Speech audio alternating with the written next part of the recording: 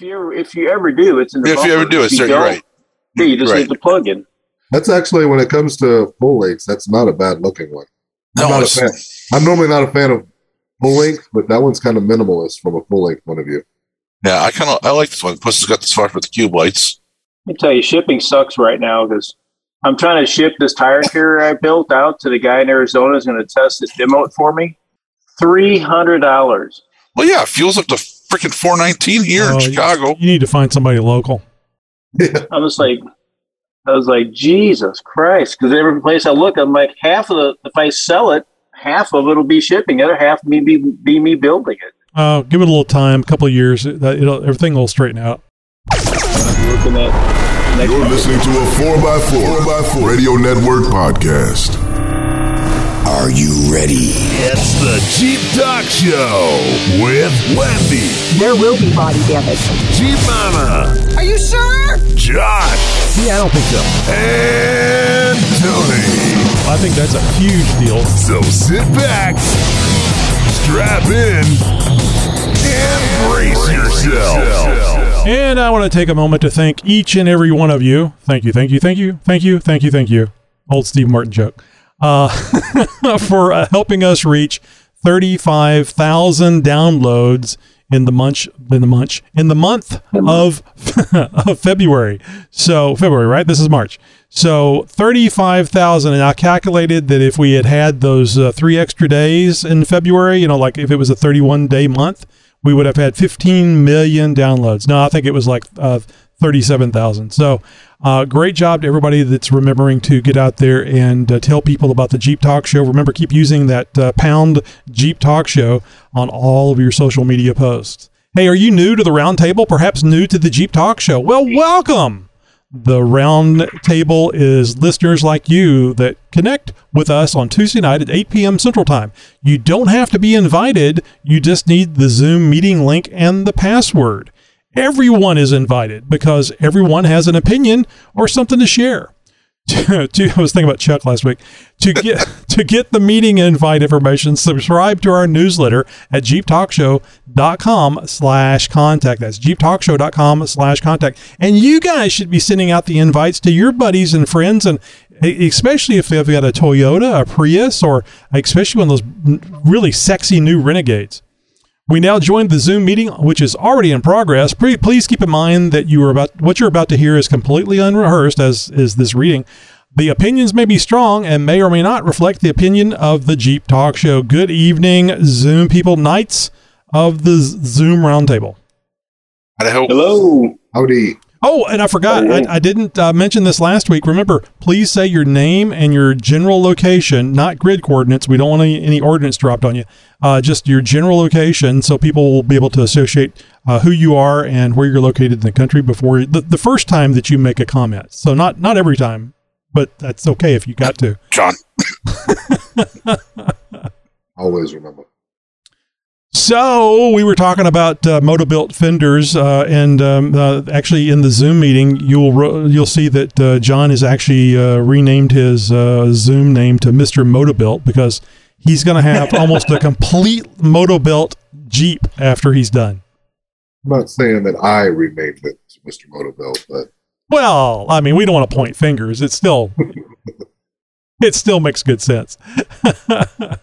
it's good stuff. I mean, what are you going to? It is really nice stuff. And I'd like to know if Rob Bender actually welds all the stuff, because everything I got was the welds on it were just gorgeous. I know nothing about welding. I just know what looks good, and it was nice and flat and looked like it was put on by a machine, which I guess that's kind of the way Rob welds things. So I don't know. Maybe there's somebody else over there. We need to get somebody on from Motobuilt and ask them who's the people that do the welding over there, because they just do a great job. We'll be That cage, no, go ahead, Larry. I would say that cage that they're building on they show on their site. That's a really good looking cage for the Jeep as well. Are you watching are you talking about the one where they did the frame and everything? And I think they're getting ready to drop the motor in it. I think so. Oh God, that is gorgeous. Because I like how they actually curve some of the bars a little bit versus just a bunch of straight tubes. It's got a little contour, so it looks nice. Has some personality. Yeah. And again, it's John from Central Texas, but sorry. the Larry from Central Missouri or whatever. Yes, sorry. But no, the builds, if you go to the page or whatever, they've got a whole bunch of special builds, like the Black JK, and they got the YJ they're working on now, and it's pretty impressive. Some of the, like, when they attack it, they're not like, can I just bolt on something here? It's like, can I cut the whole back of the frame off and rebuild the whole section? Like, it's some pretty serious stuff they do. Yeah, there is no half-assing over there. It's all whole-assing. So it is. That didn't sound right. So, yeah, it's really fun watching that stuff on the Instagram. All right, we have a few questions. We have a few questions left over from last week. I'm just going to go through the dog barking. My youngest daughter just got home, so the dog is happy to see her. Anyway, air pressure. We've talked a lot about airing down in the past, but what factors do you use to determine the street pressure you want to run your non-factory tires at? I mean, you can't just look at the door jamb and get the tire pressure if you've changed tires, right? Exactly. I've heard a couple of methods that you can use for that to get it set at least right every once in a while. There's the chalk on the ground method, yep, where you can check the footprint on it or whatever to see if it goes all the way. But it's not the same for every tire, right? Larry, I know we were talking about the Patagonias, right? And they're not they don't need to have a flat across the bottom tread. There's got to be a little crown or something to it or something like that. So this is Larry from Missouri. So yeah, the Patagonias are supposed to be crowned, but that's not how I run them. I chalked them so they're fairly flat.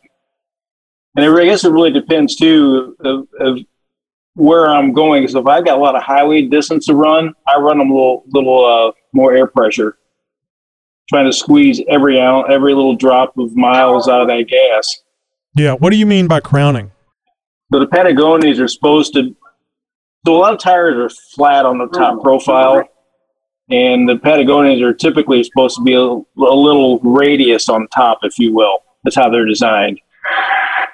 So raised at the edges, is that what the crown is? And at the center. Yeah, at the center. For years to come. Nope. Somebody's listening to the state. But no, I chalked them so that they're fairly flat profile across the top. How'd you do that chalking, Larry? Did you put just like a bunch of chalk on the tread and then go over cardboard, or what? What I did is I just a couple heavy lines across it, and then basically just rolled down the street, didn't do any turns or anything, and just kind of see what kind of profile I'm getting. And it shows pretty fast. What did it end up being? About 35, 32, somewhere around there? Yeah, I run 36 in mine. But I'll squeeze it closer to 40 if, like, when I drove down to Texas, I'll put a little bit more air in it just because, a harder tire get a little better gas mileage. Right.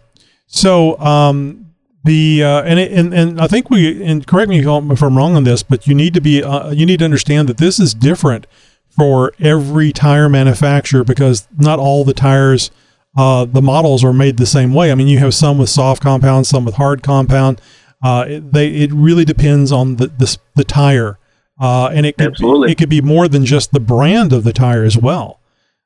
So doing this chalk test and learning about how the tire works on your vehicle, I think, is very important. And your vehicle is the key on that, right? How much does it weigh? Right. All that is going to kind of come into play. I mean, I run similar to like Larry. I run 35 in those Nittos, but I chalked them flat. Like I try not to get anything because they're not like the Patagonia. Everything I've read, you want them to be flat when they're going down. So my trail grapplers, I'm running them at 35. They're 37-inch tires too. I guess I don't know if the size really plays a huge amount into the pressure. What pressure you're on in them? I would think so. I mean, it's going to change the weight of the tire, and you would think that it would also change how the tire is shaped based on the weight that's put on it. Actually, I bet you the 37, I bet you really have to air those 37s down on the trail to get any kind of grip out of them because you got so much tire there. Just guessing.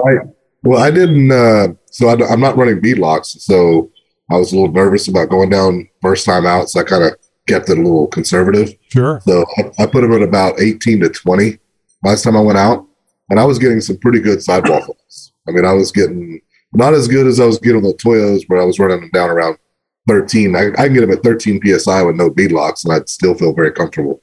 Well, you'll be able to pop that tire back on the bead with that power tank, won't you? You can, and it has the ability to. I don't know if it's universal. Like it may, if it's too far off, I don't know if it can. But right, that's got a pretty stiff sidewall anyway on it, don't it? But the Middos, yeah, it's a pretty stiff sidewall. So that was my concern. I was like, man, you got to air a lot to be able to get the wrap. But it's pretty good. I mean, like when I was coming up on a rock, even with 18, and that front tire, you could see it really spreading out, like it was grabbing the rock really good. Which is kind of what you're wanting to see. Again, not as good as my Toyos 35s, but I was running them all the way down to 13. So, you were getting quite a bit of spread. But I'm going to try to go down a little bit less next time I'm out there.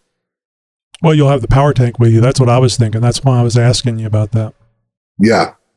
By the way, getting that thing filled up if you're in the Central Texas area, be careful of the paintball shops. I had a paintball shop try to charge me $60 to fill that thing. Ooh. God. They really got some balls. Gas. Found a place called Alamo Gas or Welding Gases or something down in Austin. $15. Oh, that's a good price. Yeah. I was going to say, any of the welder supplies should be able to fill you up on that. Well, you got to be careful looking at the welding supply places because a lot of them don't want to fill up on the spot. Like they've got like a yard or something that does all their fills. So they'll only exchange, or they'll take your tank and they'll go fill it up and give it back to you. But I'm not so good about giving them an expensive power tank and let them haul it out some yard or whatever. So you got to be careful. I went through about 3 or 4 welding shops before I found one that did the local on-site fills. So it was a little bit harder than I thought it was going to be to get a spot for it. And like I said, Wendy ran into that with her power tank up here. The first couple of shops, like Air Gas and stuff, she called, they one fill it at all, and the other would only hang on to it till they did a fill session, like at the end of the week or whenever they filled all their regular bottles, and then she could go back and pick it up. Right.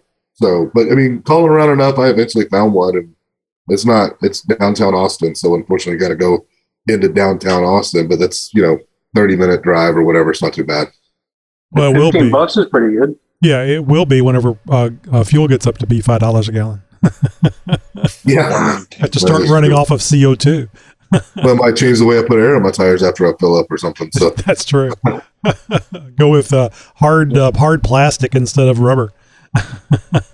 Well, something. Straight fuel economy at 75 psi. Yeah. I was telling you, we were filling up. Tony was the first Texas event that we kind of went out there where we met up with NB Trail Team 6 out there. Right. At the end of the day, I went over there, and you remember my friend Mike had that little purplish looking TJ? Yeah.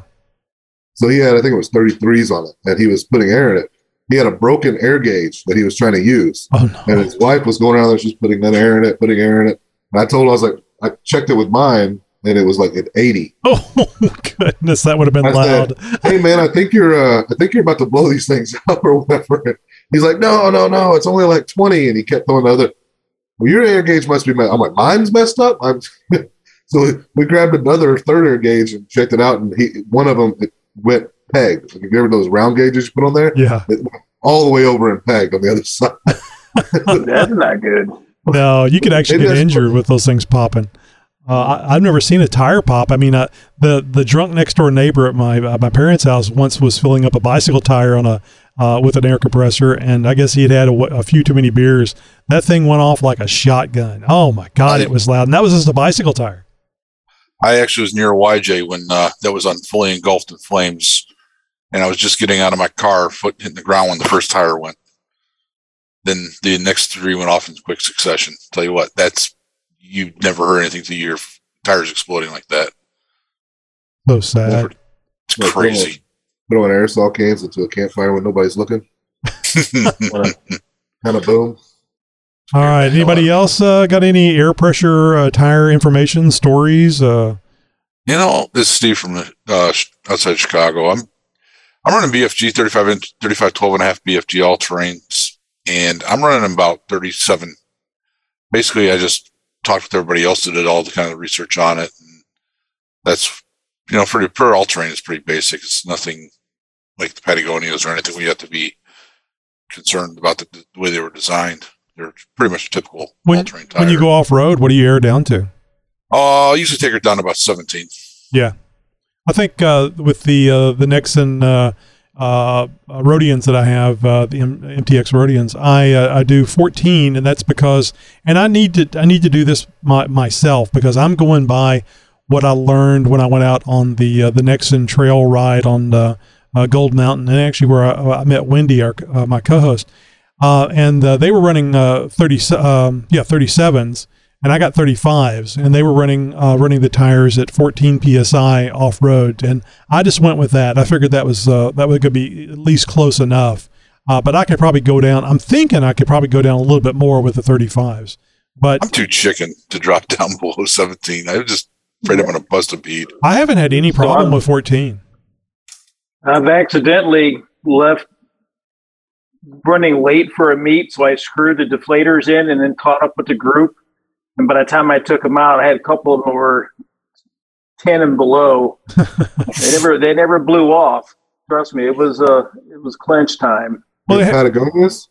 Yes, sir. It has a lot to do with what the natural width of the inside of the tire is, and what the width of the wheel that you've got it mounted on. I learned that from Don over at the Gold Mountain Nexen event.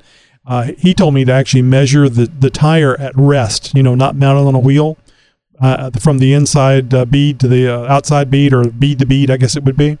And he goes, that's the size wheel that you want to get, or at least something close to it.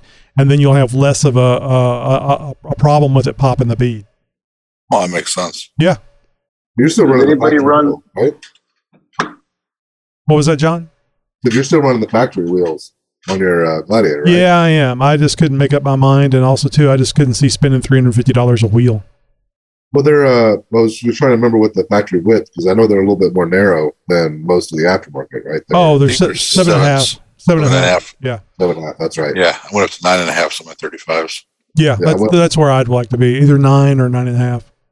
Well, when I bought my wheels, it was more about the offset I was concerned about for rubbing. That's why I didn't stay with the stock rims. I could have stayed with them, but then on the JL, at least, I don't know how about the GTs, but there was a lot of potential to rub if you're steering hard. Yeah, JKs are the same thing. If you don't, the back spacing on the factory wheel, if you went with like a 35 or higher, you either needed to run like wheel spacers or something like that to push it out a little bit. So that was another driver for the aftermarket wheels for me. So on the JT, the Gladiator, I actually watched was it TFL Trucks or I think it is TFL Trucks video where they had a 2020 Jeep Gladiator, and they actually bought the spare tire wheels. So the same wheel that comes underneath on the spare tire, which they're also 7.5. They bought a set of 4 of those and mounted those 35 12.5s by 15s, by 17s on those wheels. So I went, well, if they didn't have to do spacers or anything to fit that 35 by 12.5 on there, and it's not rubbing, then I should be fine with the stock ones because they're the same width and height. And yeah, I mean, I haven't had a bit of a problem with it. Obviously, you're not going to have too much of a problem on road except for some tight turns. And I haven't had a problem, and certainly didn't have any problem off road. So something we've been talking about in the Discord, is anybody looking at buying the monster valves for deflating? So when you air down, it's fast, or? They're definitely on my list, but not for these wheels. So I'm also looking at some Raceline bead locks as a kind of a next path to go. When I upgrade to the Raceline bead locks, I plan on going with the monster valves. Yeah, see, I've got a stem puller that works real well. So it's one of those things that'd be nice to have, but I got other priorities. Well, I know TerraFlex makes that setup to where it's got a deflator built into the. So you got your normal stem, and you got the deflator all built in. It's got looks like a pretty nice setup. It's pricey though. Oh yeah, it all is. It all is. And you got to drill and tap your wheels for the second valve. Right. So, but I got the deflator I use is the one from ARB. I think it's a copy of another one anyway, but it removes the core of the Schrader valve. The stem. Yeah, pulls that out, and then it deflates pretty fast. I've never had an issue with with the speed of deflating or anything like that. When you got the system, you kind of want to get all the components to make the system run optimal, right? So it's got the power tank, monster valves, help it run at its max potential. Kind of how I'm looking at it. Yeah. I have a valve core wrench in with the air compressor. I just pulled the valve core, count to 12 or whatever, and put it back in. Test it. That's kind of what that deflator I have does, right? I mean, you screw it on, you kind of back out the core of the valve, and then it just got the gauge on it, so you can kind of be a little more precise and right. Yeah, you probably have been knelt down next to a tire check it and go, oops. So, but I do know that my KO2s were running 14 PSI. So, yeah, 14 on a non-B block is about as low. 13, 14 is kind of the lowest I would want to go on that one. But Tony, did you chalk those Nexans when you aired them back up to run at your street pusher? Sorry, what was it again? Did you chalk yours? No, I haven't chalked them. Nah, I just I run them about 36, 37 psi, and on the road, and 14. I have tire deflators that I bought them set to 14 psi, so I just screw them on, and they go down to 14, and at least the tire sensors, the pressure sensors in the tires, read pretty close to that 14. So I like that. I like it that a lot better than having to remove the stem. That's another thing. You still run the TPMS sensors and stuff then? Yeah. I had mine pulled. I don't have any in mine. I don't have any alarms in my dash either. I got that erased. Yeah, well, I reset the PSI for the alarms. I mean, it shows an alarm while I'm off road, but that's I got other things to look at besides when I'm off road to worry about what's on the display.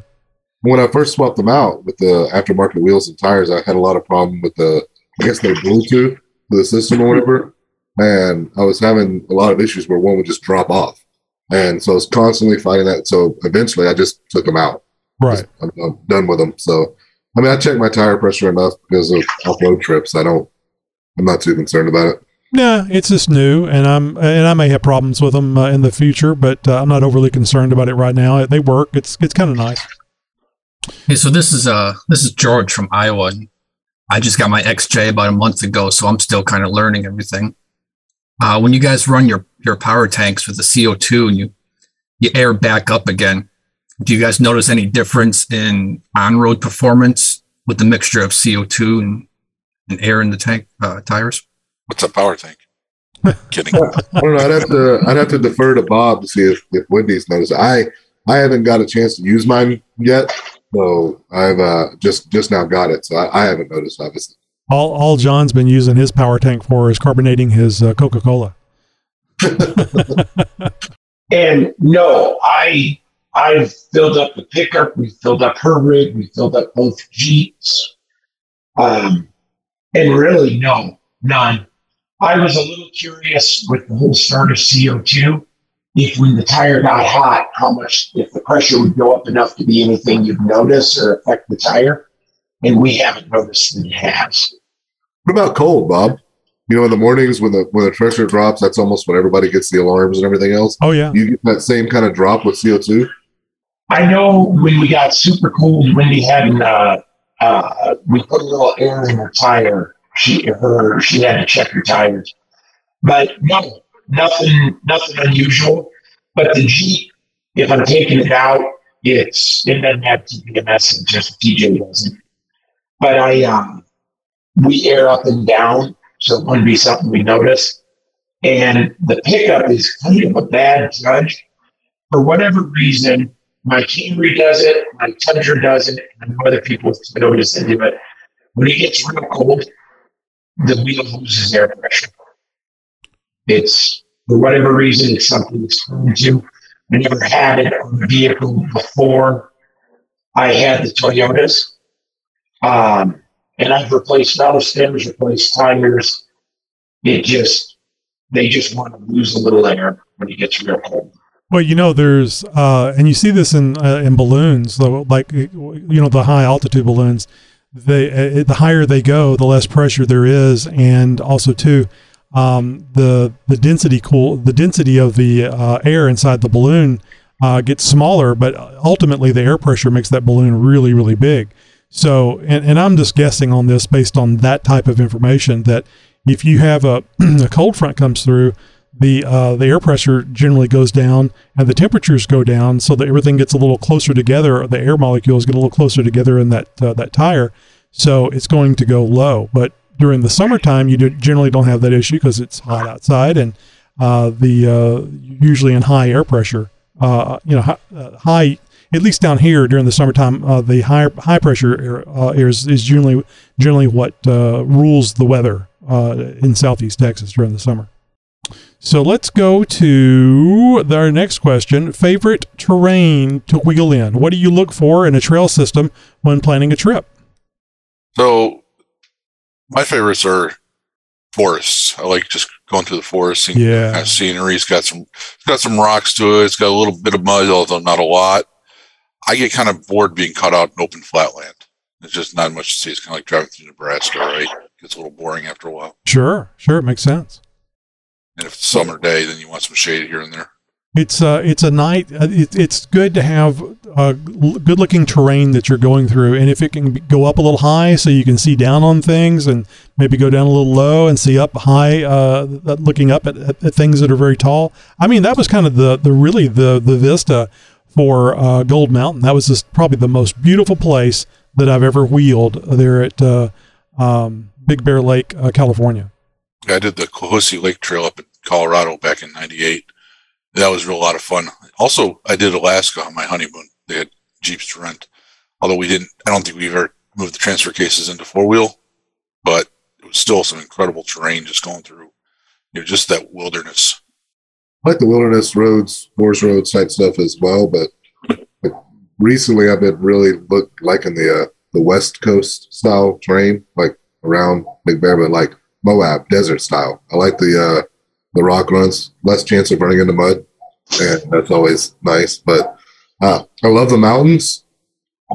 I love Colorado. I think the only thing, I'm not the biggest fan of shelf roads, which is pretty much most of the trails. But the view is worth it, right? So the view kind of trumps my hesitation. So if I'm looking for a system, though, I want to find something that's got more than just like one big trail that's going to be a big giant clog, right? Unless it's the Rubicon. But so I want several trails you can go exploring on with various difficulties depending on the time of the day. And, I tend to try to use Gaia. So looking for GPX files and stuff that are stored everywhere, and kind of download the detailed maps and stuff like that. There's a lot of good trail books in various areas, especially in Colorado. There's a split book we bought that's really good by breaking the trails down by mile marker. So even if you don't have GPS or anything else, you can just hit that trip meter in your vehicle that says, from this starting point, and then it counts it off at different areas where you go and tells you what you're going to see and everything. And so there's some really good books out there that have helped. It's trail guides and stuff like that. So I kind of look at all of them. Is that the fun treks that you're talking about, Mr. Moto Built? It might be. I think it was just like a laminated flip book or whatever that had all these. Yep, spiral bound. Yes, spiral bound. Yep, that's Fun Treks. That's a really good one, and they make them for a lot of states too. It was really handy, just the way it had a couple of pictures, and then it would say, at like 0.7 mile or whatever, this point waypoint, you're going to see an off-camber section, and if you don't want that, then back up to this one. There's a bypass, so you kind of got a good breakdown of the trail before you went. So, and then the other thing I'll add on top of that is for prepping for a trail run, or whatever, YouTube.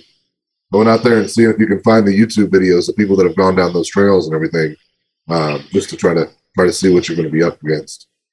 So, John, you've been out to Hidden Falls Adventure Park, the same place that we went last, the Jeep Talk Show off-road event, and the one we're going to be going to here on June the 4th, coming up in just a couple of months. And Larry, you have been too.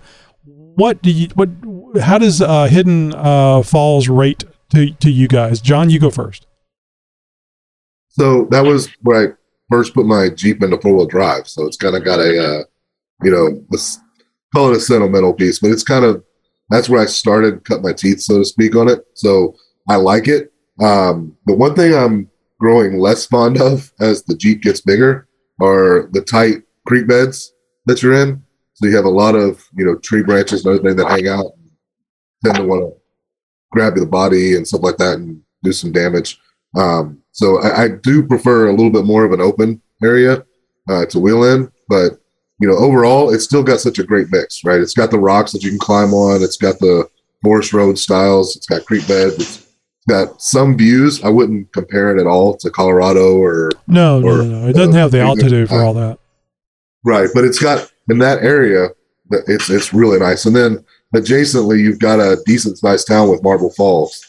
So if you need to, you can get into a decent town. And they've got a seafood restaurant right there in the middle of Texas. I don't know where the seafood's coming from, but I'm not going to ask questions. It was pretty good. So, so Larry, how about you? What did you think? Now, I know you've been around to some more off-road places than what we have. What did you think of Hidden Falls? Yeah, so I thought I had a really good mix, like John was saying. There's some really mild trails in there, and there's a lot of rocks and stuff you can crawl around on, which is what I really like to do when I get out. I will say it kind of reminded me of like Windrock. That was with a little less mud, because obviously there wasn't a whole lot of mud out there in Texas when we were there, which is fine with me. Yeah, but I think it's got a lot of good trails to offer, a lot of good amenities. Having the Marble Falls right there is big in case you break down. You tear something up. You're always going to need parts, so that was a big plus. So I thought it was a really nice park. I like it. I think we'll probably try some more parks around Texas and maybe venture out of Texas eventually. But I kind of like going to Hidden Falls because I'm starting to getting used to it and knowing the trails a little better. I mean, it's fun going to a new place, but if you're running an event, sometimes it's good to know what you're doing. We need to get out to Escondido Draw. I really want to do that out in West Texas. It's who's the guy that has the YJ that's been on it? The one that does the Barnwell. He's been on the Guy. He's the guy because he's Guy. Well, no, I'm not talking about Guy. I'm talking about the guy with the big YJ. The one, he's down there in your neck of the woods, Tony. But he's the one he's on the board or something, right? He helped set up an open Barnwell and all that. Right. Yeah, he was in the room right after we got back from that event. Yes, he was. But he opened up a second one. It's just like Barnwell, but it's out in West Texas called Escondido Draw, and it's down pretty close to the border. But it's pretty serious rock trails, but it's got a lot of the videos I've watched with the buggy lines and everything else they've got out there. They've twisted some rock bouncers over and all kinds of stuff. So it's got some crazy stuff and some mild stuff. Yeah, I think when we interviewed or had Clint on the show, I think he was actually talking about that new place they were opening up, and I don't think it had been open at the time. But yeah, that's always a possibility too. You were talking about desert stuff, and we're way off the mark now. But you're talking about desert stuff. I'd love to go to do some wheeling in Arizona. I think that would be a lot of fun. Seeing Sedona. So if you go to Sedona, Arizona, the Red Rocks. The Red Rocks. I've outdone it there. I rented a TJ when I was out there a couple times, twice, and it's pretty amazing. Yeah, areas you can get to. I took a local out with me. She took me to Sedona to show me Sedona because it was this great place. She'd been going there her whole life, and we found we could rent a Jeep, so we got it, and they gave me the trails. I took her out there, and she's like, "I've never seen it like this before." It's like a superpower when you have a vehicle that can go so many places, and I think that's one of the coolest things about a Jeep, or really any capable four-wheel drive. It gets you to places where the majority of people never see, unless they're being driven out to the desert to be shot in the back of the head and buried. She was blown away. Yep. No pun intended. I was about to say. Words there. Yeah, I'm hoping to get back out this year. We were supposed to go out with Tammy last year to the Hole in the Rock Trail, but I couldn't make it the weekend that they picked. Well, that was just wrong. They should have changed their plans. All right. Go ahead. I was going to say just desert in general. The reason why, what really got me liking a lot of that was watching, and I talked about the YouTube videos last time, but Brad from Trail Recon, who's done a lot of the Arizona trails and a lot of the Mojave Desert Run and stuff like that. The cool stuff he sees out there. The desert seems to be getting cooler and cooler on there. I mean, nothing against the mountain roads and stuff like that. I still love those too, but it's a go anywhere vehicle so that you can go anywhere. And I think I just find it interesting to go different places. And I kind of hate that I've had this problem with the XJ for so many years running hot on the freeway, because I haven't been able to get out to these places. And I mean, a lot of years. And now I just kind of want to go with the Gladiator, because I should be able to get there and back without any issue.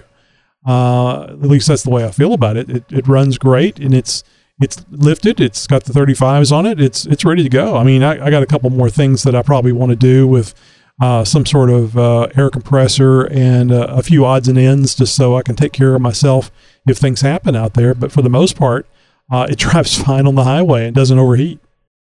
All right, let's move to another one. Somebody asked about this on the Discord server, and if you guys don't know what I'm talking about, the Discord server is a little like a 24/7 group chat.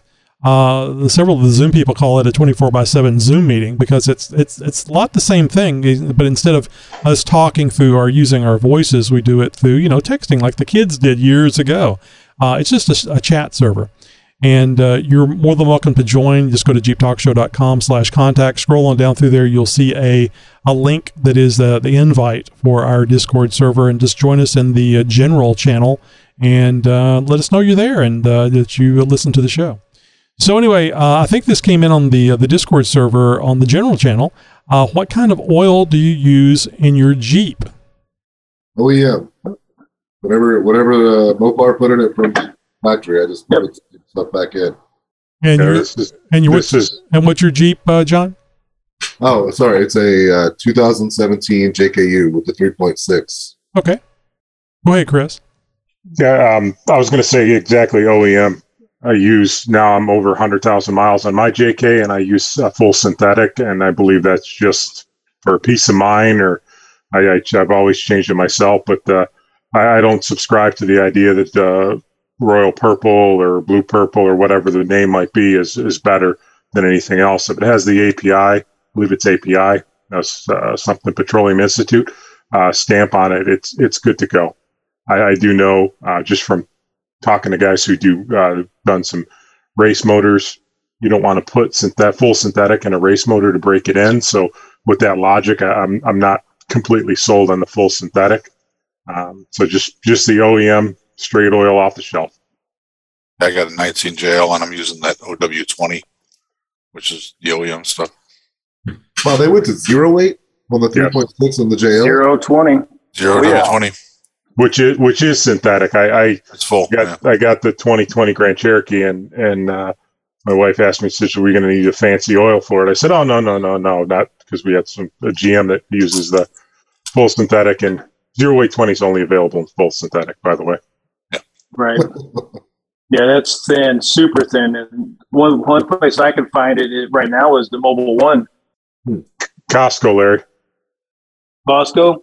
I'll get all my oil at Costco. I do run a 5W30 in my JK because they don't have 5W20, but they have 0 weight 20 for, I want to say it's $29 or $25 for 2 5-quart bottles.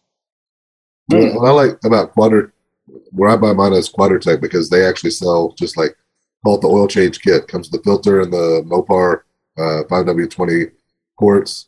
And so whenever it gets close to oil change season, just go in and pop it in and order it, which I have to go by months, not miles. I think I change mine about every 2,800 miles, what it normally works out to be 2,500, something like that. Oh, that's not bad at all. About 7 months, 7 months. So I know I've got about the rest of the fluids. I know I've got some TJ owners in here with 4.0s. Andrew and Bob, and I bet you that George in his 99 XJ is also a 4.0. It's new to him, so he probably hadn't made an oil choice yet. But Andrew, Bob, what do you guys use for oil in those 4.0s? This is Andrew from West Texas, and I use Castle GTX, the 10 weight 30 conventional oil in my 4 liter. I noticed that when you go full synthetic, the rear main seal leaks a lot more than if you use a conventional oil. And I also add a zinc additive every oil change. Yeah, that's important for the flat tappets in the 4.0. And George, you need to know that a lot of the oils don't come with zinc anymore. Although I think that I'm brain farting on who it is. I'd have to go and look at it. But I get the high mileage version of it, and that generally means, or it can mean, that they have a zinc additive mixed in with it. But you got to do a little research on that. You either have to add the zinc or get an oil that has zinc in it, and that's an important thing for the wear on those 4.0s. So, Bob, if you're still there, do you add zinc to yours, or are you running oil with zinc? Yeah, I figured Bob was going to jump in there. Bob said he'd be right back. All right. So, yeah, I mean, that's what I run on the XJ. Andrew posted a link to that zinc additive in the chat right there. Good. That'll be great for the podcast listeners. This is Luton Lenny from great for the podcast. Yeah, from Ohio. I just normally use Valvoline Max Life. I've got about 160,000 miles on my 2012 JK. And I think as long as you just keep changing it and don't let it sit in there, then the 3.6 will do okay. I certainly hope so. What are you using an 89 YJ? We haven't heard that yet. 89 YJ, I've got the 10W30 high mileage. I do run that. And I like mud. Sorry, guys, on the previous question. I do like mud. Mud is fun. The cleanup isn't. Yeah, agreed. The cleanup's terrible, but it's just that I believe John said, that's what he grew up on or what he first started with. And that was me. It was, first thing I ever got into was mud. And I still to this day love it. I hate cleaning up, but it's a process. You go out there. You just leave it on there like war paint. Yeah. Which has happened before. But 10W30, I've been running that with the high mileage. My new engine already has a little over 100. It's 180,000. I've got pushing 400 on the, I was about to say thermometer, a little right at 400 on my odometer. But the new engine, there's only got like 100 of that. So I just keep running the high mileage, even though that's not 100,000 is high mileage. So. Yeah. I mean, it runs good. Like I said, it usually means there's zinc in it, and you want that for those motors. So I'm going to tell you guys. I'm going to tell you guys a story about my '98 Cherokee, and it's not overheating. So there was this one intersection that I loved making right angle turns with the Cherokee going fast because it was just fun. It held the road very well. And I found it funny because it was a 4-wheel drive. But anyway, there was this one intersection that I would use to get home on, and in the middle of the summer heat, the oil viscosity would get so low that if I made a sharp, fast left-hand turn, my oil pressure would drop down below 5 psi, but only if it was really hot outside. And it made me nervous because I've blown engines before, not a 4.0. This is back when the Jeep was brand new. So I'm like, what the hell's going on? And I checked on it, and you see a lot of this in the forums we're used to, where people would talk about their oil pressure when they're sitting at an idle during the summertime with the engine at temperature. They may see it at 5 psi. Sometimes the warning comes on if you got a 97 plus and full gauges. And it's like, yeah, it does that. Don't worry about it. And then they'll complain sometimes about it being up to 50 psi right after you start accelerating. Yeah, that's right. That's how it works. Anyway, because of that, I didn't want to risk it, so I switched to Pennzoil Straight 30. I was running the Pennzoil Straight 30 in that engine, I guess around 99, 2000, and ran it for a really long time. And when we tore that engine down, my buddy told me he has never seen an engine so clean. He asked me what oil I ran in it, and I told him, and he couldn't believe it. For number one, it was Pennzoil, which he didn't have a high opinion of, and Straight 30. I mean, it's like what you put in a lawnmower. Can you guys hear me now? Say again? Can you guys hear me now? Yes. All right. I couldn't get it Zoom to unmute earlier, so. No problem. We got you. I run high mileage in the TJ. Usually a conventional. This time it got synthetic just because I didn't have any conventional on the shelves in the garage. So, and I was expecting to see much worse because I've got that constant little weep of oil. Mm-hmm. And it's no worse with the synthetic than it was with the conventional. So I've I was a little surprised by that. I've heard something, Bob, that may be an old wives' tale, but what you said there was interesting. But once you go synthetic, you can't go back to conventional or whatever. You'll develop leaks. I don't know. I don't know if that's true or not, but it's something I used to hear back in the day when they said, "Well, be careful if you switch to synthetic, because then you have to use it from then on out." And the guy at the oil change shop or the dealership is going to tell you that every time. I have gone from synthetic to blend to conventional, back and forth, and never had an issue. I've mixed like this case. This case right here, it's just because I got big storage warehouse racking in my garage, and I walked over thinking I had a jug of oil for the Jeep, and I didn't. So I just grabbed whatever I had, 5W30, and it happened to be full synthetic high mileage. So I just threw it in. And Tony, on the Pennzoil thing, having helped tear down some engines when I was younger, we would have gotten banned from the garage and the farm if we'd have brought a quart of Pennzoil onto the farm. Yep.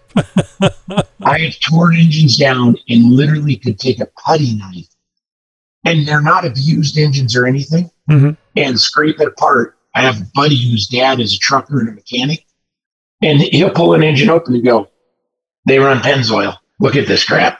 It'll have a crown of gunk in it." So I'm telling you, my buddy was surprised when I told him what was in there. I said, "Yeah, I've been running it because with the straight 30, I keep it at 30. Well, it's not always at 30. The viscosity is still going to change, but it's not designed to go down to 10 or 5 or whatever it is. So I wanted to keep that viscosity up so I wouldn't get down below 5 psi.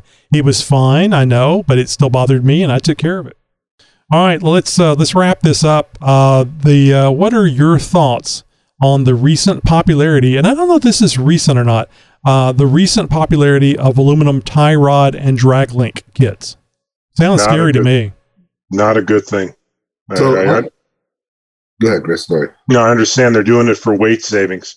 It's all about weight savings, and there are parts that can be made of aluminum and be just as strong or theoretically stronger. But I think we've all seen the pictures of the Broncos looking pigeon-toed and tires going 2 different directions. And I don't know that the Bronco is aluminum, but just not a fan of it at all, especially understanding it's being done for weight savings for fuel economy. It's the wrong place to save weight, in my opinion. Yeah, I was disappointed to find out that the knuckles on the JTs and the JLs are aluminum. So on the aftermarket versions of the tie rod and the drag link that are aluminum, you know the YouTube channel JK Gear and Gadgets or whatever, right? Had a pretty sharp dude and everything. He runs the beefed up aluminum ones on his, and he kind of went through an explanation on this as far as some metal memory, I guess. He said that one of the big things about the aluminum one is for when you bang it on rocks and everything else, it's the ability for it to come back and kind of get in the shape it is, where on the steel ones tend to crimp and bend up, give you a little bit more damage. So he was explaining not so much for weight savings for fuel economy, but he had it for reasons of taking trail hits was his reason. So he went into a big one. There's not a lot on there, but I've seen, not just him, but several of the big, like I know what Light-Brite went to it. There were several other ones that switched over to it. And we're not talking about small ones. We're talking about really big, huge, heavy duty stuff, specialized aluminum too, not your just standard aluminum tubing. So it's not, that stuff is really strong. And I think this is right, that steel will bend, which means you can kind of bend it back, or you can drive on it the way it is. Aluminum is not going to bend. It's going to break. It's going to shatter.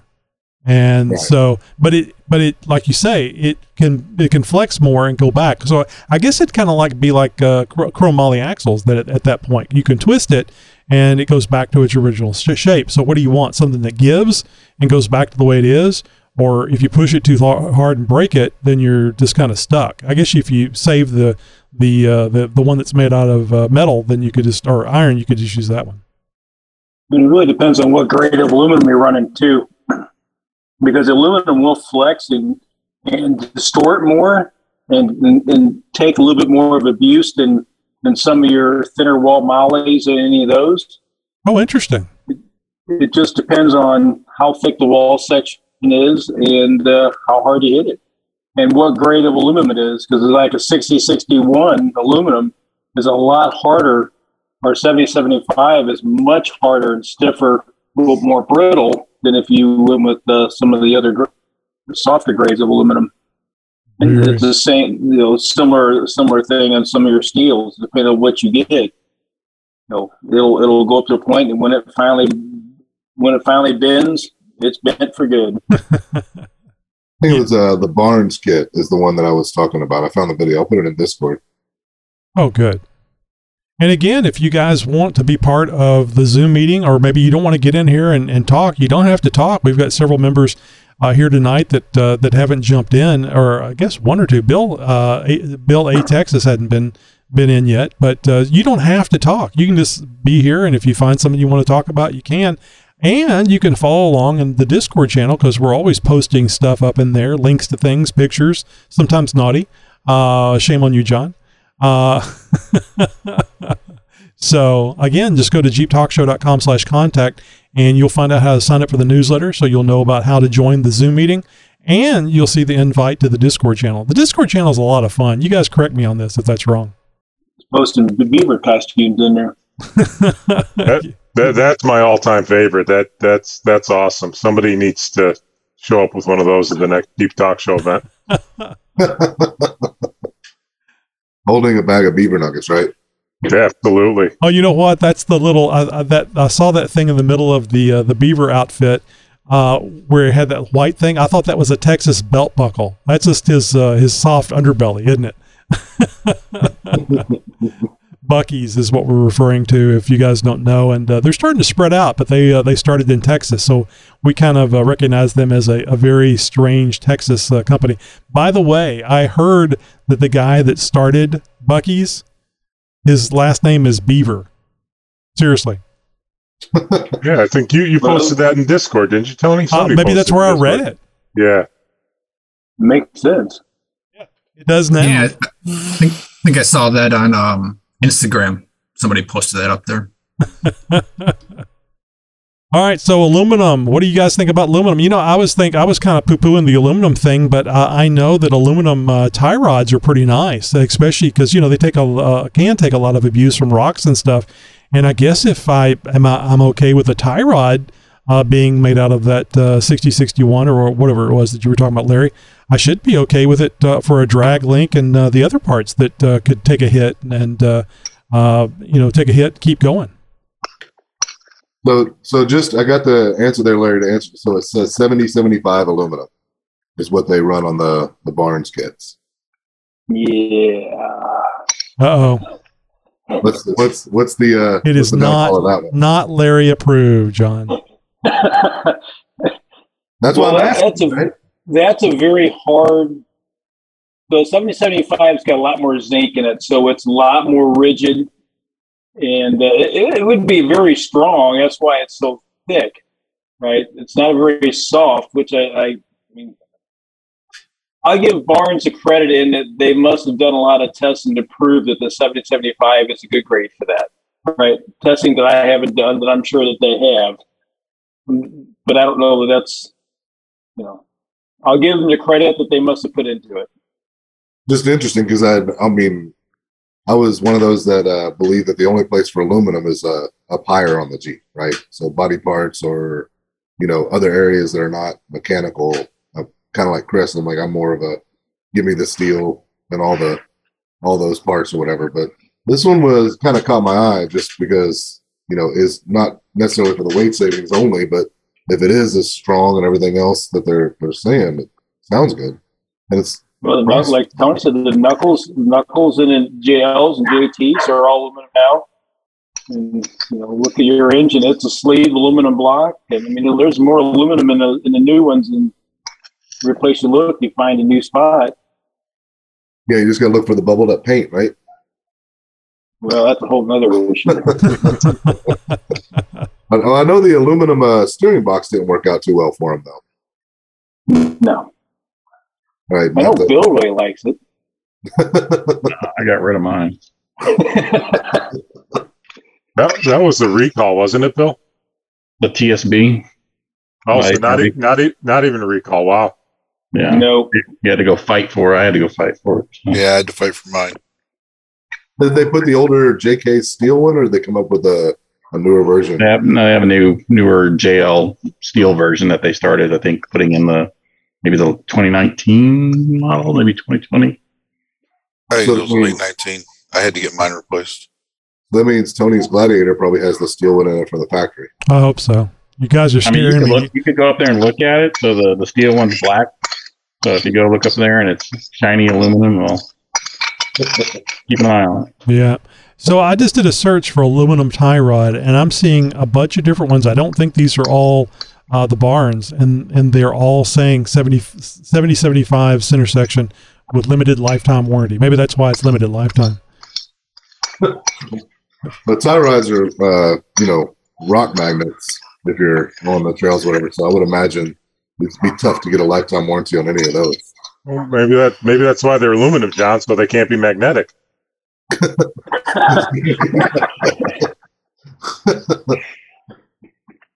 Chris has got jokes. I didn't say they were good. I have some. Yeah, John didn't say they were good either. I'm not sold on it, right? I mean, and it's interesting because we've talked a few things on Discord that have kind of talked me out of some things. This was a question that I put up there simply because I was interested when I saw them come out. I currently run the Metal Cloak heavy duty tie rod and drag link, and haven't had any issues with it, but I've been concerned with the amount of steel I've been putting on it recently and how heavy it's getting. So obviously weight was one of the things I was looking at. Just throw a blower or a turbocharger on there. You'll be okay. Yeah. Hemi swap. There we go. But it is interesting. Yeah, it is. It's always fun. It's always fun to see what other people do and find out. And of course, that's one of the great things about this show, the Zoom meeting, and also to the Discord thing, because we get to share our ideas, and sometimes we get to share our misfortunes, and it saves everybody else the headache that listener went through.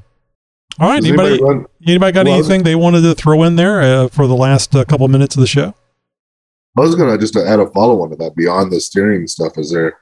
I know, Larry, you were looking at some aluminum skid plate options and stuff like that, but is anybody running any aluminum parts anywhere specifically underneath whatever that you have been happy with? I looked at the aluminum bumper, the stubby bumper from Genrite. I thought that was a really neat thing, but it was, the winch was going to sit up too high in front of the radiator, and I did not want to have any cooling issues with this Gladiator.